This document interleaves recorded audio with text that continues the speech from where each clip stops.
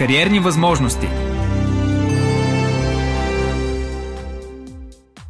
Защо двама младежи решават да вложат времето и усилията си в създаването на безплатна платформа? SmallTalk е проект, създаден от Мина Костова и Борис Рангелов и цели да помогне на хора, които правят първите си крачки в дигиталната сфера или желаят да се преориентират кариерно. Как точно се случва това, разказва Вероника Йотова. Вижте. Здравейте и добре дошли в нашето виртуално студио на Кариера за теб. При мен са Мина Костова и Борис Рангелов и много се радвам, че поводът за нашата среща е една прекрасна инициатива, която те стартират съвсем наскоро и са тук да ни разкажат именно за нея. Здравейте и добре дошли! Здравейте. Благодарим за поканата. Как се чувствате? Как ви се отразява социалната изолация, работата от вкъщи? Трудно, но се свиква. Малко по малко почваме всички да се свикваме. Беше предизвикателство, но се справихме, имайки предвид обстановката. Добре, а може ли да кажем, че именно тази ситуация, в която попаднахме, е повод за това вие двамата да се съберете и да поставите началото на нещо толкова хубаво, за което ще разкажем повече? Всъщност ситуацията е конкретен повод. Оказва се, че в България от известно време има нужда от подобен проект, който подпомага новостартиращи в дигиталния сектор, тъй като знаете, че той с всеки изминал ден се разширява. Все по-голяма нужда има от различни специалисти. Но не само това. Оказва се, че голяма част от хората започват кариерно преориентиране. И буквално няма кой да им помогне, да ги насочи. Започва едно много странно, по-скоро бих казал, лутане, в което те търсят ресурси, търсят опит, търсят отговори на въпроси, на които до момента някой друг е отговарял също по този труден начин. И всъщност Мина беше предложила в LinkedIn помощ с подготвяне на CV към такива кандидати, които поради COVID-кризата са си изгубили работата и отдавна, нека кажем, са се чудили дали да не се пренасочат към дигитална професия. И COVID-кризата е била нещо като спусък, който ги е накарало да сменят своята професия. Мина точно на такива хора предложи подпомагане в подготвянето на CV-то и подготовка за интервю. Така че кризата е конкретен повод. Добре, а когато говорим за дигиталната сфера, може би някои хора все още си мислят, че това са IT средите. И според мен много често това ги отказва и ги плаши, особено когато е по-трудно в началото. Може ли да кажем кои професии или конкретни примери, какво влиза в тази дигитална сфера, която става все по-обширна? Аз само исках да добавя, извинявам се, на предния ти въпрос, това, което също исках да кажа, че това време беше прекрасно, защото ни показа как хората могат да се обединят, как хората могат да си помагат. Нещо, което не бяхме видели от много време. И нас ни накара наистина да се обединим около това нещо. И да, беше възможност, беше нещо, което ни каза, дайте да помогнем. И защото много хора преосмислиха нещата и много хора започнаха нещо ново, което беше прекрасно. Относно твоя въпрос, да, много хора се притесняват от IT индустрията. Много хора не виждат всъщност различните параметри, различните възможности, които тя предоставя. И това е може би защото дали от образование, дали от липса на интерес към това нещо и да провери човек. Затова има много различни професии. Човек може много лесно да намери къде е сред тях. Добре, и нека кажем, че всъщност това, което вие правите, е да срещате хора, които са решили да се преориентират кариерно или те първо започват своята кариера, да ги срещнете с вече експерти в тази област, нали така? Да, точно така. Освен това, опитваме се да напаснем профилите им. Тоест, ако някой от нашите вдъхновители, за които по-късно може да поговорим, е отбелязал, че е направил кариерна промяна, т.е. образованието му не отговаря на това, което работи, или е преминал през различна професия, например от програмист към project manager, нова роля по-скоро. Всички тези хора, които имат подобен профил като участници, ние ги свързваме с точния вдъхновител от тяхна страна, който не просто ще им даде съвети, но ще им даде съвети на база на съобразен бекграунд, на база на какво са преживели, може би някакви общи черти, които имат. Защото много по-лесно е за някой, който търси отговор на определен въпрос, просто да влезе в интернет, да прочете нещо. Но той няма да има този нюанс в отговора, който човек с сходен бекграунд би му дал.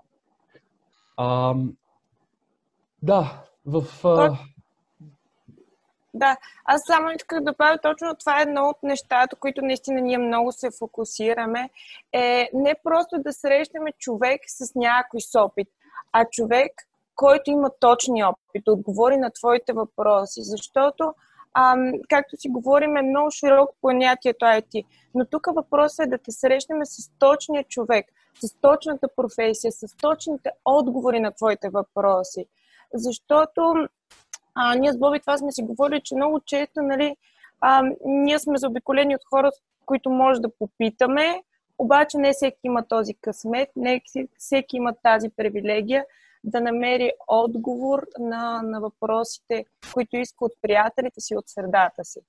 И да.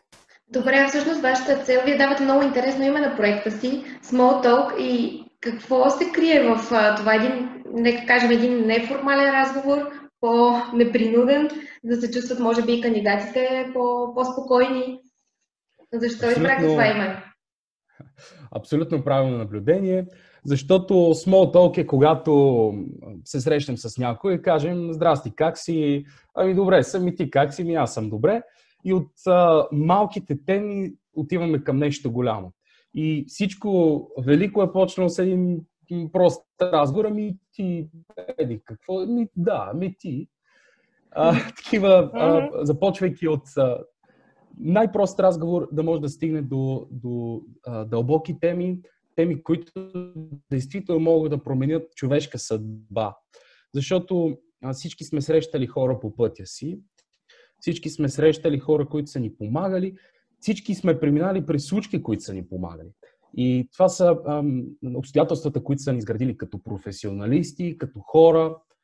Така че акселериране на тези случки, събития и ситуации би дал по-бърз моментален ефект върху кариерата. И точно това прави SmallTalk.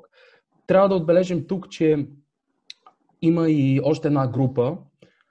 Това са ученици и студенти, които учат нещо, независимо какво, но имат някаква бегла визия за професионалния си път.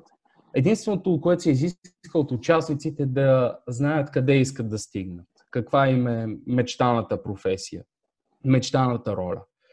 Разбира се, говорим за реалистична в краткосрочен план, средносрочен. Тоест, искам да бъда програмист и то добър. Искам да бъда специалист по дигитален маркетинг. Искам технически рекрутър. Всички тези роли, от които се състои дигиталния сектор. Ученици, които се чудят дали да прекарам 5 години учейки това. Човек с сходна позиция, който, например, е завършил това, но може да им даде по-добър съвет. Тоест, как да комбинират ученето си с неформално учене, за да достигнат до определена роля и да станат добри в нея. Да, смятам, че това е много важно и все още липсва в нашите университети и в училището също. Защото някой път точно това лутане и това да ти липсва човек, когото да попиташ, води до грешен избор, след това загуба на време, може би. И точно така, то се акумулира с времето. Да. И за съжаление, или по-скоро от една страна за съжаление, от друга за радост, но повече от силия, от гледна точка на образование, учене, което вече не се изчерпва до това да имаш просто образование от университет. Особено в сферата на технологиите, където буквално ако 2 месеца, 3 месеца, 5 месеца не четеш нищо свързано с твоята професия, ти изоставаш, ти залиняваш и други хора те изпреварват. Това е нещо, което е видимо всеки ден и който успее да те насочи къде точно, как точно да се информираш максимално ефективно, така че хем да си пестиш времето, хем да си добър специалист и да подобряваш своите знания и умения. Да учиш постоянно. Това би било ключово. Именно. Да.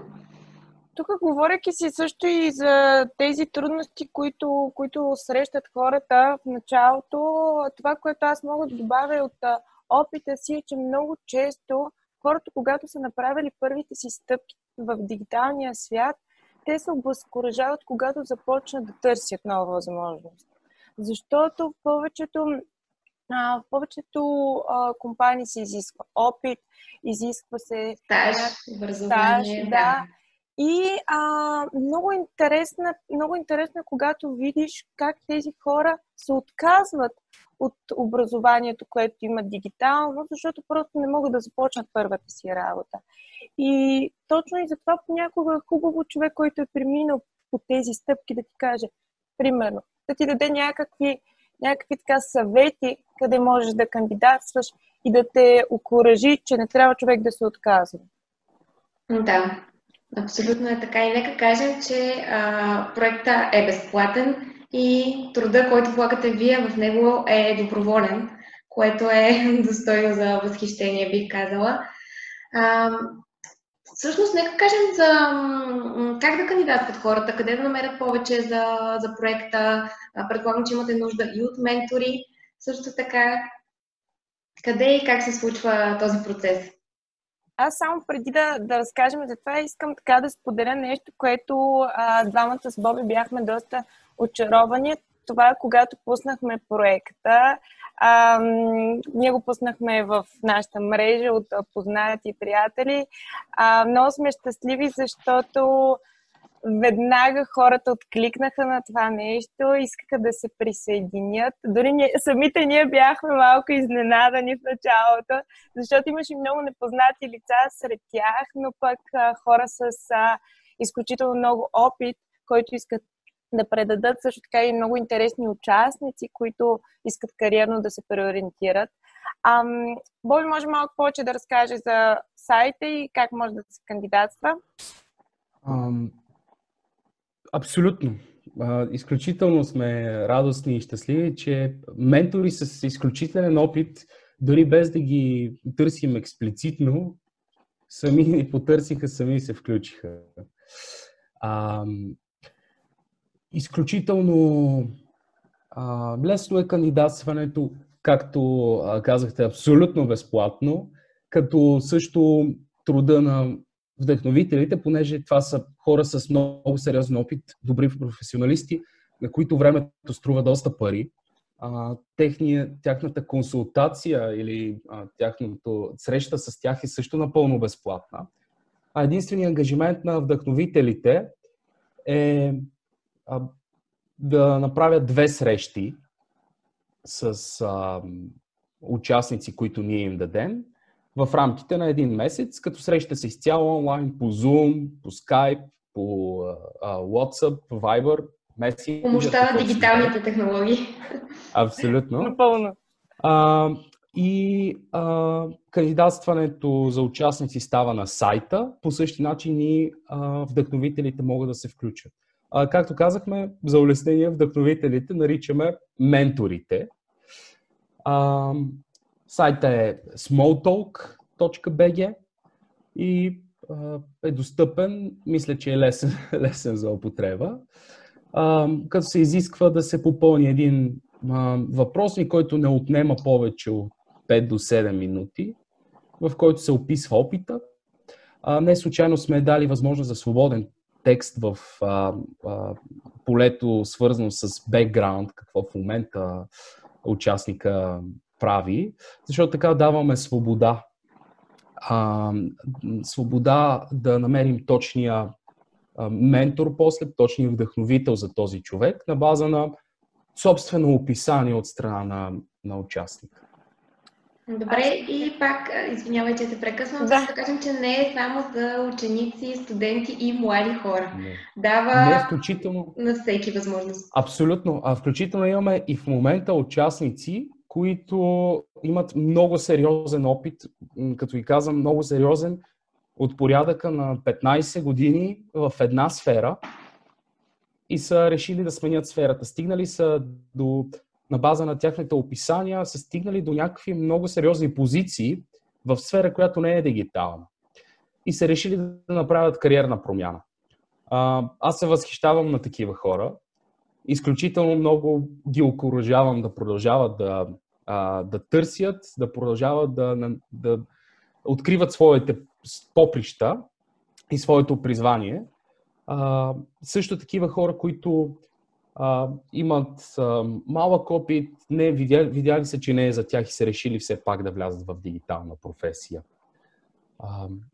Абсолютно не е за ученици, не е само за хора с кариерна промяна, за всички, независим от 6 до 66, които искат да направят някаква кариерна промяна или са в началото на пътя си. Също хора с опит до 1 година на различни позиции, стажанти, които в момента са в дигиталния сектор, са абсолютно добре дошли и ги окуражаваме да се включат, за да получат повече от това, което в момента имат, благодарение на връзката си с ментор.